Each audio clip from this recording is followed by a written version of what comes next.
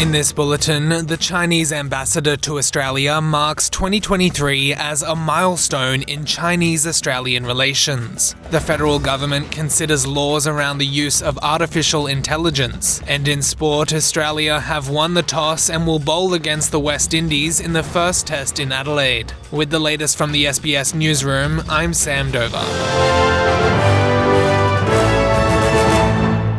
China's ambassador to Australia has described 2023 as a year of positive development in the Chinese-Australian relationship in a rare press conference. Ambassador Xiao Qian has used previous addresses to encourage increased cooperation and announce easing trade barriers. Chinese trade restrictions remain in place on Australian wine, beef and lobster, with a review of wine tariffs by China set to conclude in March. Ambassador Qian says Australia and Chinese leaders have steered the course for improving the country's relationship, referencing a meeting between Anthony Albanese and Chinese Premier Li Qiang in Indonesia in September and the Prime Minister's visit to China in November. I think compared with the year before last, 2022, which I termed as the year of stabilization, I have been terming the year 2023 as a year of exchange, dialogue, and improvement for China-Australia relationship.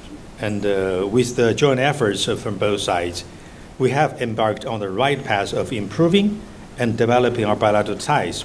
And the Minister for Industry and Science, Ed Husic, says the federal government is considering laws surrounding the use of artificial intelligence to ensure stronger protections as the technology rapidly develops. It follows the release of the government's interim response to industry consultation on the responsible use of AI. Regulations on the use of artificial intelligence will put mandatory safeguards in place for its use in high-risk industries. Among the measures being considered are safeguards for using AI in industries such as critical infrastructure like water and electricity, as well as health and law enforcement. Minister Husic says it's important to have appropriate oversight and accountability measures that can keep up with the fast pace of AI development. We do need to be able to work with industry on, for example, testing, setting up testing mechanisms as systems are working, to be able to test that they're working in the way that was intended.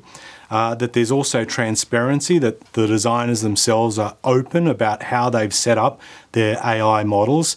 And ultimately, too, there has to be an element of accountability. If things don't work out in the way that we were advised or the way that they were intended in design, you do need to hold organisations accountable.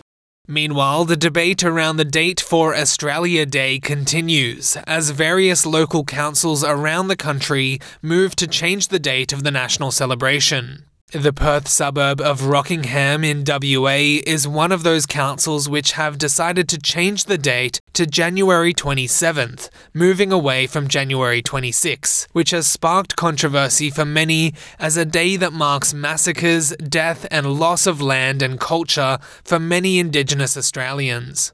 NITV spoke to members of the public in Rockingham who expressed mixed feelings towards the council's decision to change the date. I don't think there should be Australia Day at all. The land was already taken, if so to speak, when they say Cook came and that's the day of Australia Day on the 26th. Well, it was already taken. We already had our people on it, the Noongar people, and I'm a big believer that there should not be Australia Day at all.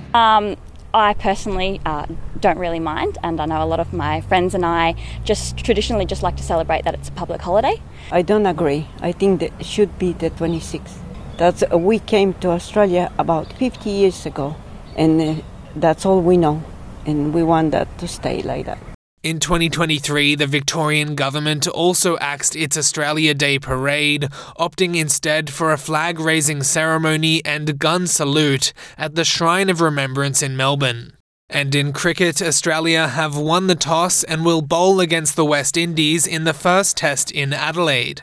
Captain Pat Cummins took the rare option of fielding first given cloudy conditions following extra grass from overnight rain on the Adelaide pitch. West Indies captain Craig Brathwaite was unconcerned, saying he would have batted if he had called the toss correctly. Brathwaite said the Adelaide pitch did have a bit of grass, but ultimately it looked to be in good condition. No further rain is forecast in Adelaide for the duration of the opening fixture of the 2-test series. The next match will be played in Brisbane from January 25th. I'm Sam Dover, and that is the latest from the SBS Newsroom.